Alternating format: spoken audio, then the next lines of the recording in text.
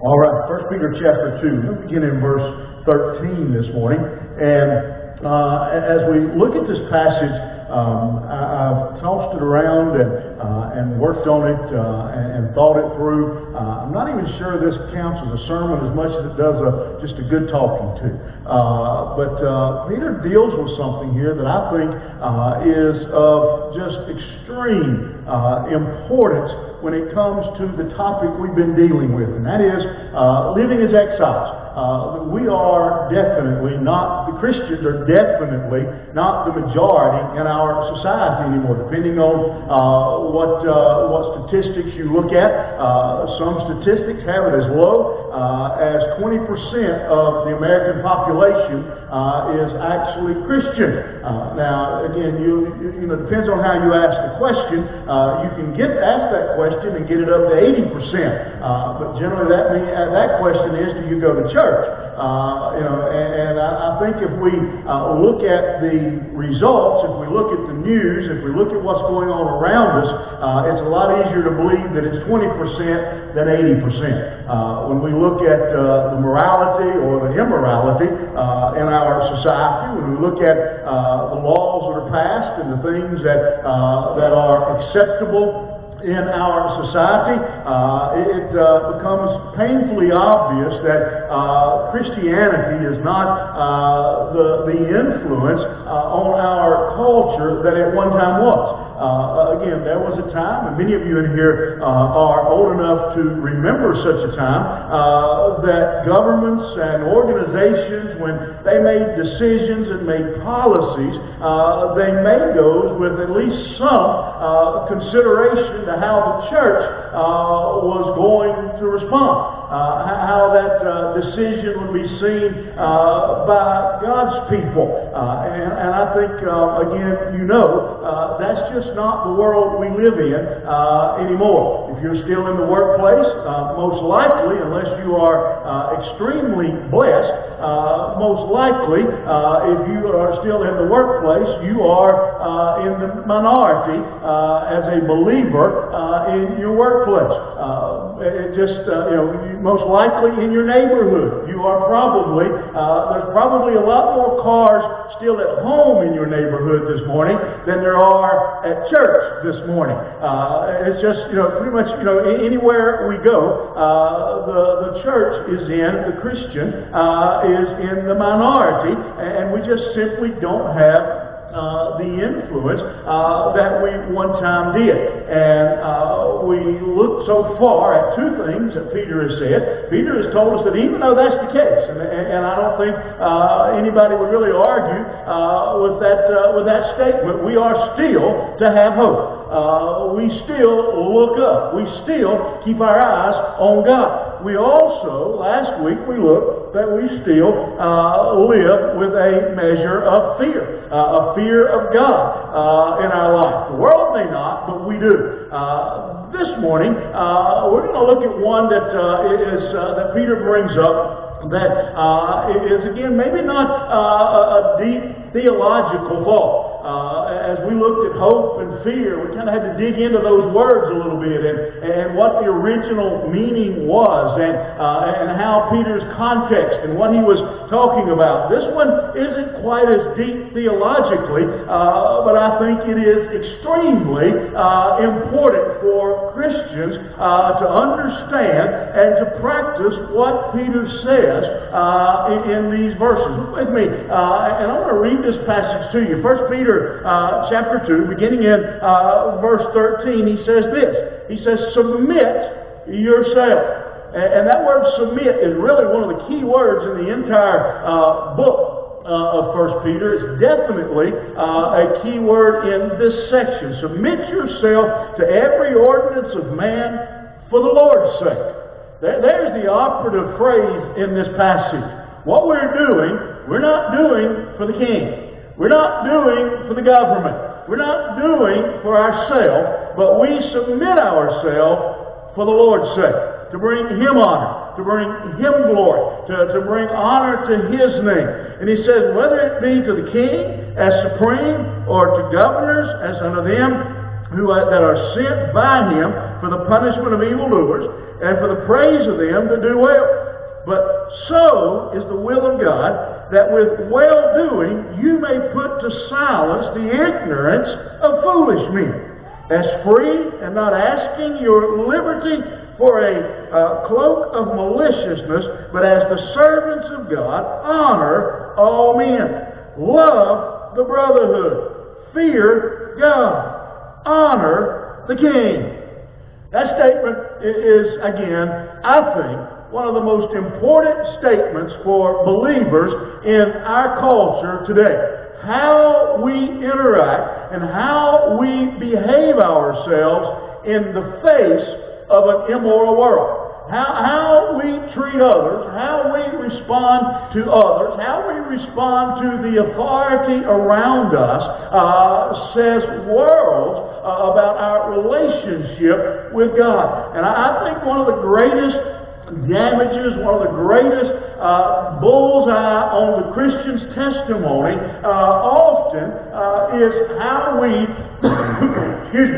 how we relate, how we treat those in authority in our life, how we react, how we respond to our employer, how we respond to others around us is one of the greatest either testimonies or scars on our testimony. It just depends on how exactly we behave in those situations. We, remember the setting of this passage. The Christians here were suffering great persecution. Now, it's a different kind of persecution than maybe we're often used to in Scripture. It wasn't that they had been carried off into bondage. They were living in their community. They were living at home, but they were again in the minority. They were being ridiculed and laughed at because of it. Some of them had lost their homes. Some of them had lost their property. In fact, most of them had lost their original home back in Jerusalem and had to scatter out across Asia. So they were already in that, and they had been forced to scatter for their life, and now they were living in areas. You know the New Testament. You know some of the places that Paul writes about when he writes about some of the immorality and the sin and pagan worship that was going on in places like Ephesus and some of these cities. This is where these Christians had settled, and they were living in that kind of environment. And Peter says to them here, how you act in those cities will go a long way towards bringing people to know Christ. How you act, how you respond around those people is of great importance. And they were being persecuted because of Christ. And most of us, it's kind of in our nature. We strike back. We lash out. These people were again being persecuted for their faith. They're living for Christ, and they're proclaiming salvation in a world that, I've used as primary example. The worship of Diana that was going on in that time. The prostitutes that were slave prostitutes that were part of the worship, and just an evil, vile system. And these people were trying to live for Christ. And these people, the interesting thing from what we study and what we learn in history is they were willing to hear about Christ. The Christians could talk to them about Christ. Where the resistance come was when they started talking to them about repentance. When they started talking to them about, you could talk to them about Christ, and they didn't care. They were fine with it, just like many of the world religions over the years. Fine, we'll just take Christ and we'll put him on the buffet with the rest of them. We'll just mix him in. He'll just be one of our gods. We don't care. Throw him in here. We'll pray to Diana. If she doesn't do what we want to, we'll pray to your Jesus. We don't care. They were the kind of the philosophy. What was the K&W of worship? Serve you Diana? No, serve you Jesus. They didn't care. But when you started saying that if you're going to follow Jesus, you have to repent. You have to change. You have to turn and go the other direction. You have to live differently. Then everything changed, and the people rejected, and they didn't want to hear about repentance. If you wanted to tell them about another God that might answer their prayers, they were all for it. Yeah. You want to tell them somebody else they could ask something of? No problem. Put him on the list. You want to say I've got to change the way I live? You better get out of here with that mess. We don't want to hear that. We're not going in that direction. And so the people then turned against the believers. They rejected them. They scorned them. They tried to they would give them all kinds of grief and pass over them for promotions and not do business in their stores and those kind of things. So that's the kind of environment that these people are living in. And what does Peter say to them? If I could put it very simply, and it's not a biblical term necessarily, it's not the translation of a Greek phrase out of the New Testament, but Peter simply says, be nice. Be nice. Be nice to these people that reject you. Be nice to these people that try to harm you. Be nice to these people that turn against you and ridicule you and make fun of you. Be nice to these people that are trying to run you out of town. Be nice. Be nice. Again, that's not a deep theological truth, but it is definitely a biblical truth. Be nice. That is what we see revealed to us in this passage. And Peter is encouraging them simply, again, he's already talked to them about hope and fear. And out of that, he says, if you have hope, you have a fear of God, then you can be nice to these who are persecuting you. Because you don't have to, you have a hope. They can't take away from you. They can't take your salvation away from you. They can't take your relationship with God away from you. So you don't have to fear. And Peter's been talking all along about the wonder of salvation. And now what he's telling them is, all right, it's time for your salvation. It's time for your relationship with God to take some feet and get out into the street. It's time for your salvation to actually begin to make a difference in your life. Notice with me the patience that Peter explains. What Peter calls on here for patience, and again, the word patience is not in this passage. But if you read the passage, it is definitely there. What Peter asked for requires patience. Look in verse 13. When Peter says there, to be subject for the Lord's sake to every human institution. Be subject for the Lord's sake to every human institution. And then look at the end of the passage in verse 17. Honor every one. How many of you in here know if I'm going to honor everyone, it's going to require some patience? Because some people sometimes don't act honorable. I know none of you have ever worked with him. I know none of you don't have her in your family. But some people don't act honorable. Most of you by now have learned one of my favorite statements is that one from MASH when Frank Burns said, it's nice to be nice to the nice. It's nice to be nice to the nice. We don't have any trouble being nice to the nice. But it's hard to honor the unhonorable. It's hard to honor the cranky and the contrary. It's hard to honor the one that's trying to push you out of your job. It's hard to honor the one that's trying to keep you from getting that promotion. It's hard to honor a government that is passing some of the most immoral laws ever been passed. It's hard to honor a politician that is passing some of these homosexual laws, and it's hard to honor a government that's passing some of these same-sex marriage laws. It's hard to honor them. But God says what? Every institution. Every one. We don't get to pick and choose who we honor. Not as believers. We don't get to say, well, he hit me first. That works on the playground.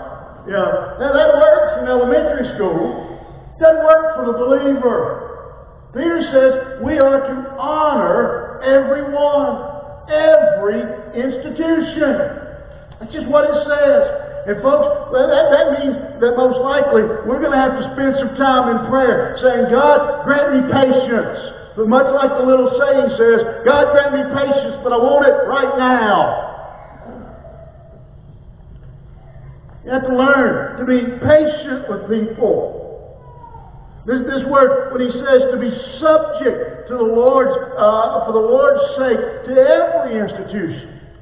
You say, but they've been mean to me. But it's for the Lord's sake. They've treated me bad. But it's for God's sake. It's for God's glory. It's for Him that we're commanded to be nice. To honor every institution. That word to be subject means, again, as you might imagine, it means to honor. Even to hold it in esteem. Anybody in here have to deal with somebody that it'd be awful hard to hold them in esteem?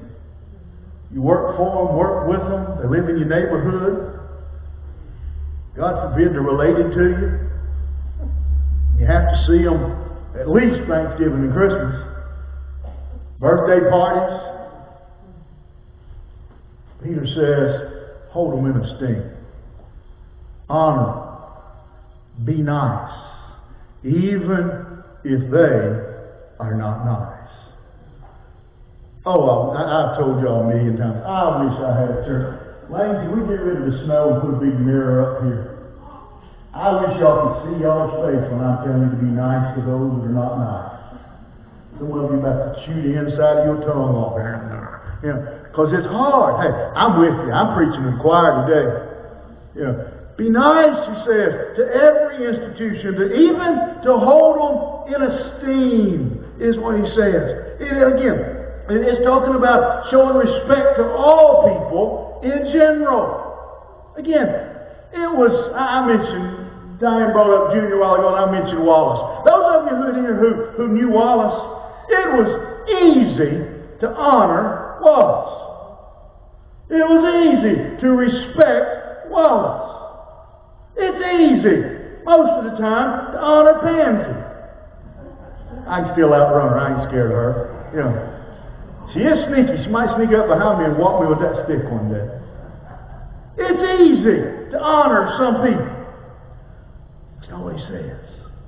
He doesn't say we honor some. We honor everyone. Anybody in here having some pictures run through your mind of some people that you're going, but Jimmy? Don't but Jimmy me. Jimmy didn't say it. You need to say, but God, and see what He says. And He's already told you, be patient. Honor everyone. Can I tell you something that some of you may not like to hear? You not always honor a believer. And people are commanded, and Christians are commanded to honor you and to respect you and to have that. Again, the most common example, the simplest example of that is again what we find in the Ten Commandments when the Bible tells us to honor our parents. Parents are not perfect. We're to honor them and to hold them in esteem. That's what it says. Listen, some of you again may be thinking, again, I don't see the word patience here. If you don't see, you may not see the word patience, but if you don't see patience here, you're not looking close enough. Because you have to be patient with people.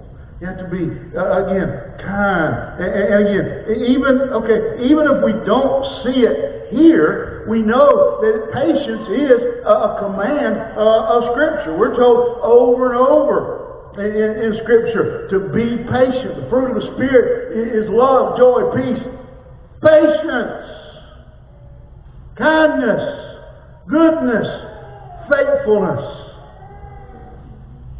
I know a lot of times we like for the preachers and the teachers to talk to us about the red horses and the yellow horses and the bowls and the cups and prophecy and when Jesus is coming. And Those are all fine topics. They're in the Bible too. But the truth of the matter is, probably nobody in our community, nobody in our neighborhood, nobody in our family is ever going to find Jesus because we have a good understanding of the bowls of wrath in the book of Revelation. But they will be impacted when we act in this: love, joy, peace, patience, kindness, goodness, and faithfulness. They will be impacted. Can I tell you this morning that most of the people you work with that are lost really don't care about whether we believe in a millennial reign or not, or whether when the rapture happens, or they really don't care. Because they already think they're going to heaven anyway. But I'll guarantee you they'll notice if somebody who says I'm a Christian isn't kind. I guarantee you they'll notice if you say you're a Christian and you're not nice, you're not good, you're not peaceful. I guarantee you they'll notice that. You can have the Bible memorized from Genesis to Revelation, and nobody you work with will really care. But if you're not kind, they'll notice. You're not patient, they'll notice. Paul says in Ephesians, with all humility and gentleness, with patience, bearing one another with love. You may not see patience in 1 Peter. I do. But if you don't see it in 1 Peter, you can't deny that it's there over and over and over, that we are commanded to be patient with people, to be nice, be strengthened with all power, according to His glorious might, for all endurance and patience and joy. Now, notice this verse, as Paul writes to the Colossians: be strengthened with all power. You know what he's saying? Is you probably can't be patient without being strengthened by God. Because in your own flesh, you're going to punch him in the throat. But we pray that God would make us patient, that God would make us kind, that God would make us gentle, that God would give us joy, that God would give us peace, that God would allow us to exemplify the peace and the love that He has. Put on then. So now, everybody in here this morning, you got up and you put on clothes. Thank you. You put on clothes. Why? Because you didn't come with clothes. Came into this world naked, you go out that way. So you had to put on something you didn't have, right? He says, put on then as God's chosen, holy, beloved, compassionate hearts, kindness, humility, meekness, and patience. You got to put it on. I expect there may be a few people in this world that were born patient. I'm still waiting to meet one of them. But there's probably a few. So he says, you've got to put it on. It's something we have to pray about. It's something we have to work on. I'm not going to call names. I could. There are some people sitting in this very room that in my almost 29 years now, 29 years, 8 months, I think, today, I've seen you mature, and you're way more patient and kind and meek than you were 29 years ago. I didn't say you were there yet. I'm saying you're moving along. I hope someone can say the same thing about me. I hope it's true about all of us. He says we are to be kind. Yeah, I can't stress it enough how important I think this is, to live out this life that we have to. And can I say in that I think one of the things that sometimes we have to do as well is be patient with God. You ever had somebody in your life that was so contrary, you ask God, why'd you make them? Why'd you make them that way? Patience. If we're going to be kind, we're going to be gentle, we're going to have that kind of testimony. He says we're going to have to pray that God would give us patience. What does it look like? Some of us are so impatient, we don't even know what it looks like. What exactly would patience look like? As it continues this explanation of respect and submission and honor, patience, kindness, whichever word you choose to use, he gives an example that in the next chapter, if you want to flip over there, at the beginning of chapter 3, he gives us an example that is really, I think, helps bring into focus what the posture of a patient person looks like. He talks about, in chapter 3, beginning in verse 1, a Christian wife with an unsaved husband. And again, this is actually the chapter mark. It leads to maybe some confusion, but all this goes together. What he's been writing in chapter 2 goes together with what we have in chapter 3. And as an example of patience, of gentleness, of meekness, of peace, he gives the example of a Christian wife dealing with an unsaved husband. And some of you have walked that walk. Some of you have been there. Some of you have family who's there. This is a situation, again, that many are familiar with. And look what he says here in this verse. He says, likewise, wives, be subject to your own husbands, so that even if some do not obey the word, they may be won without a word by the conduct of their wives. When they see your respectful and pure conduct, do not let your adorning be external, the braiding of hair and the putting on of gold jewelry or the clothing you wear, but let your adorning be the hidden person of the heart, with the imperishable beauty of a gentle and quiet spirit, which in God's sight is very precious. For this is how the holy woman who hoped in God used to adorn themselves, by submitting to their own husband, as Sarah obeyed Abraham, calling him Lord. And you are her children, if you do good and do not fear anything that is frightening.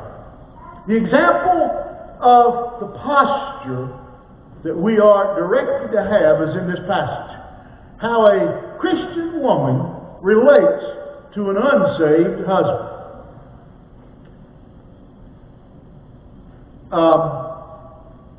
Grew up in that environment. And I know, I've watched the grief and the static my mother took for going to church, taking me to church. Some of you have been there and done that. You've seen it, maybe in your family. And sometimes it's the other way around. Sometimes it's an unsaved wife and a Christian husband. That does happen too. That the unsaved spouse does everything in their power to make the Christian miserable. Everything. Ridicule, you name it. Constantly berating their spouse for going to church, giving to the church, taking the kids to church, trying to live a godly life. And God says in that passage that wife is still, or that husband, to honor that spouse.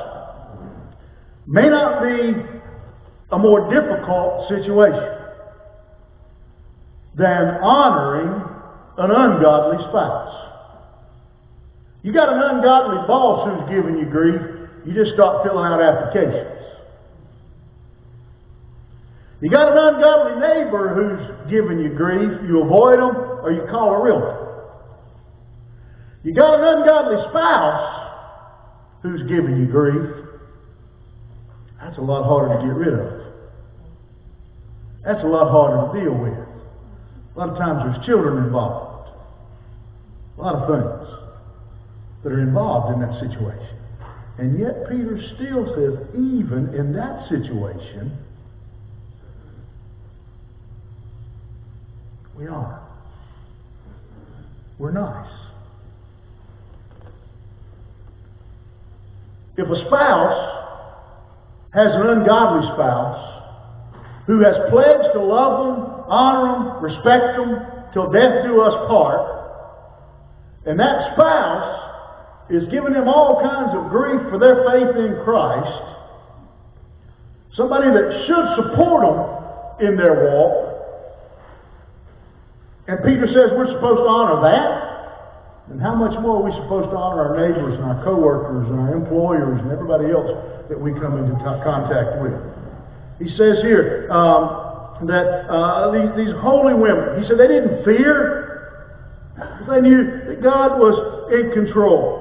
And again, anybody here who's ever done it knows how almost unbearable it is to live in the same house with someone who is lost. Who is lost, and they will manipulate, they will insult, they will shame, they will provoke, they will oppose, they will do everything in their power to undermine that saved spouse's walk with God. Everything they possibly can. And God says, live with respect. Anybody who's witnessed it or experienced it knows just how much Peter is asking of these wives.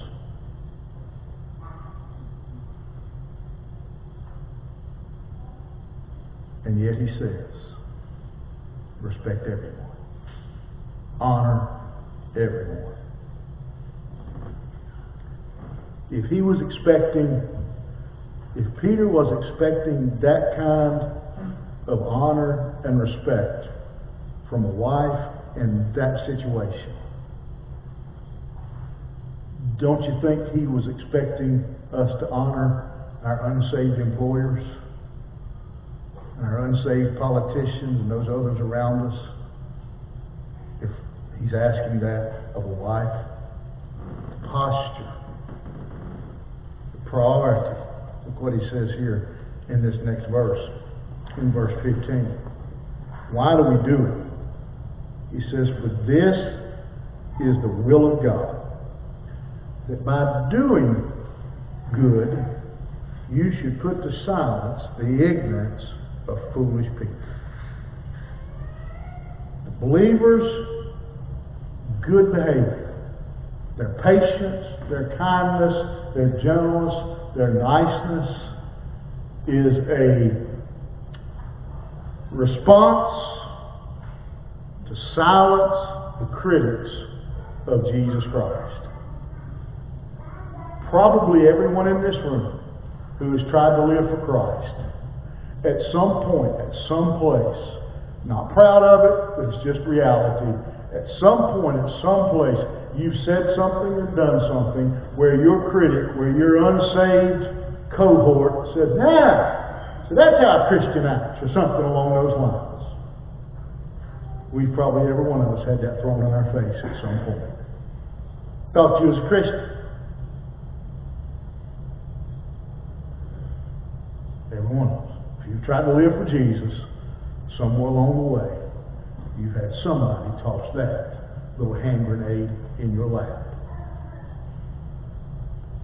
Peter says, by doing good, we put to silence the ignorance of foolish people. That's the priority. That's our job. We're not the majority in society anymore. But we are still to have an influence on society. People didn't want anything to do with Christ. They didn't want anything to do with the Christians. They didn't want anything to do with it. They wanted to live however they wanted. And the very idea that somebody would give everything they had to Christ was beyond their comprehension. Peter says, be nice. Be kind. Why? Look what he says in chapter 3, if you jump down there, chapter 3, verse 1. when he says in this passage. He says, likewise, wives, be subject to your own husbands, so that even if some don't obey the word, that they may be won without a word by the conduct of their wives, when they see your respectful and pure conduct. Elliot Clark, I don't know him. He was a missionary. Don't know where, because he can't tell you. Somewhere in Asia. Tells a story of a city, again, don't know where, he can't tell you. Some 2 hours away from where he was posted as a missionary. In that city, about 100,000 people lived in that city. And to their knowledge, there was one Christian in that 100,000 people. One out of 100,000. A lady by the name of Aisha. She had no church. She had no church family. She had no fellow Christian brothers and sisters to cry on their shoulder to talk to, anything. One Christian in a city of 100,000 people with no Christian friends. Somehow they came to know about her and loaded up and they went to visit Aisha. When they got there, they learned that her husband had been put in prison. So she was isolated from any Christian and pretty much any family. She was in a mess. She had 2 children. They were both adult children, grown, going off to college somewhere far away. And so they began to make a relationship with her. They would stay connected through the internet, phone, those kind of things, even though they were 2 hours away. And begin to build a relationship with Aisha.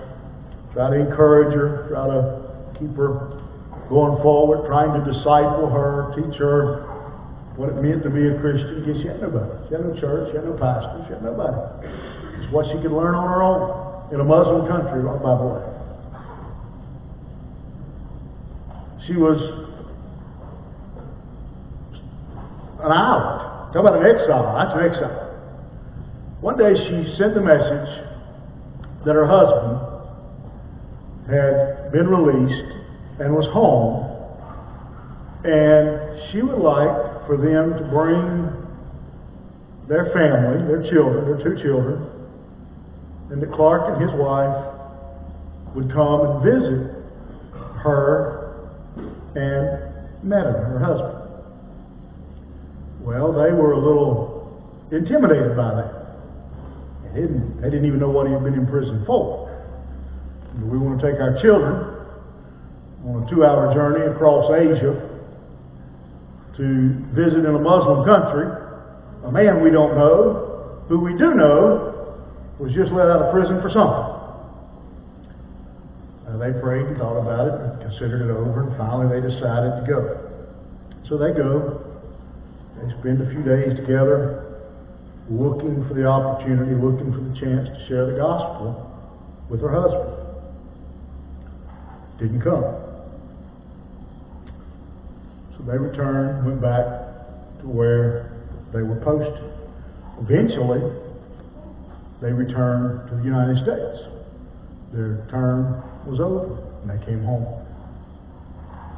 Aisha continued to live as an exile, the only Christian in her town, the only Christian in her house, as an exile, with her husband for over 10 years. Patiently, persistently, exemplifying the words of Peter. Be nice. Honor. Be subject to everyone, even in her own home. After coming home one day, Clark got a text message, except this time it wasn't from Aisha. It was from Metin. Metin was excited to tell Elliot that he'd received Christ as his Lord and Savior, and wanted to know if he could find anybody in that country who would come and baptize him. Now, when Clark gets messages from Aisha or Metin, it's with a little group that has come together of believers who is meeting in their home in their little church. Because Aisha followed the command of Peter. She honored the unhonorable. She was subject to everyone. And her testimony, slowly but surely, 10 years, over 10 years, slowly but surely wore away Metin's objections to the day when he asked Christ into his heart. Why should I be honorable? Why should I be nice? Why should I be patient to my boss? Have you ever met that jerk? I may have not met your jerk, but I've met mine. You don't know my husband. You don't know my wife. You don't know my neighbor.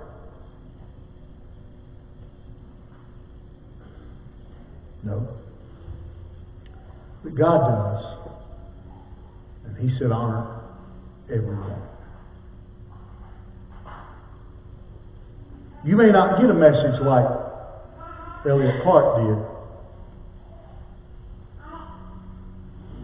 But wouldn't it be cool to one day be in glory and have somebody come up to you and say, I don't know if you remember me or not, but we worked together. And I watched you day in and day out. I kept waiting for you to get mad. I kept waiting for you to sling a stapler across the office. I kept waiting for you to cuss somebody out. I kept waiting for you to get mad and storm out and quit. But you just kept being nice. You kept a smile on your face. You kept talking about Jesus. And you didn't know it, but I was watching you. And after you retired or after you changed jobs, I got saved. I asked Christ into my heart.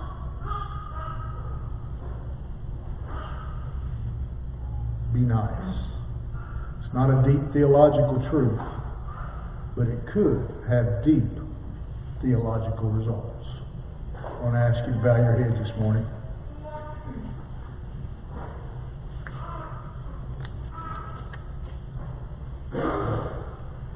You're here this morning and you need to come and kneel and say, Lord, you know who that person is that is working my last nerve. You know who that person is that I'm having a hard time being patient with, that I'm having a hard time being nice to. Lord, I need you to help me. I need you to give me patience. For your sake. What you say in your word? For your sake. Lord, help me. It may be one of your own children. Maybe your parents. Maybe your neighbor. God, help me to be patient and kind and gentle. Not for my sake, but for yours. Heavenly Father, we come to you this morning.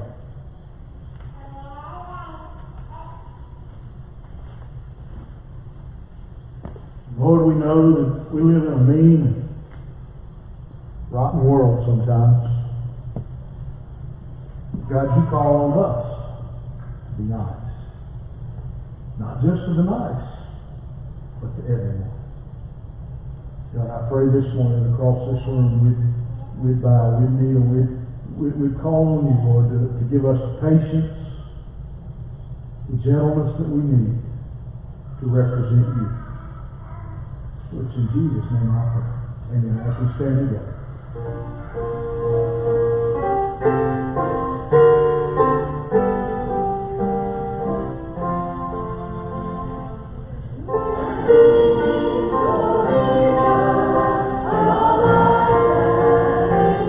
Lord, give me patience. Patience with my spouse. Patience with my children. Patience with my boss. Help me to be kind.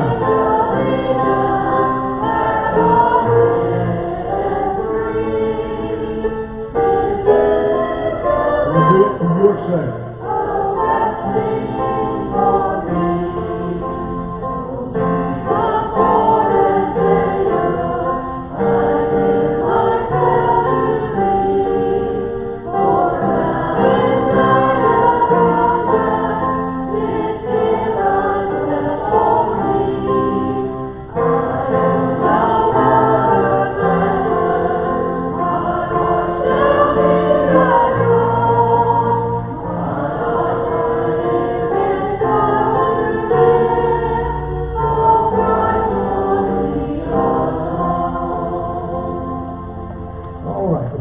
Leave today. I should have done this last week and I forgot it. Passed out the proposed budget 2 weeks ago, and I have a motion to accept this as printed. Second motion. Second. All right. A second. Any question? All right. Everybody in favor say aye.